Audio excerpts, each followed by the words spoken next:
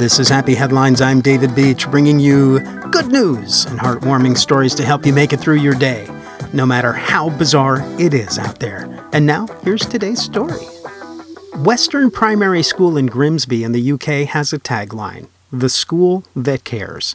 Sounds about right. Since the lockdown began, the assistant head teacher Zane Powells really cares. He walks 5 miles a day, delivering lunch to the disadvantaged children of his schools that are in lockdown.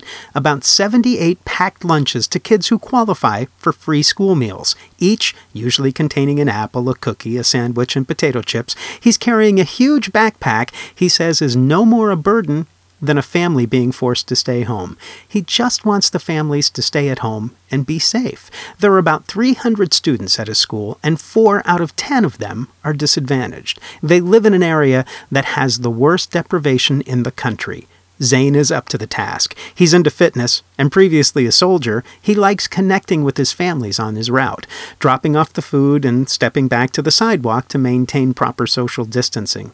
He's getting a lot of positive responses, with kids putting out signs to thank him and parents referring to him as a hero.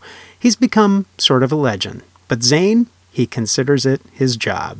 "My job is the welfare of children and educating them," he said. "In these times, I'm just doing it in a different way."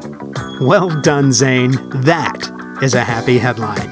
And that's what you're listening to. I'm David Beach. This is Happy Headlines. Thank you for listening. Stay safe, stay happy, and find a way to make someone's day.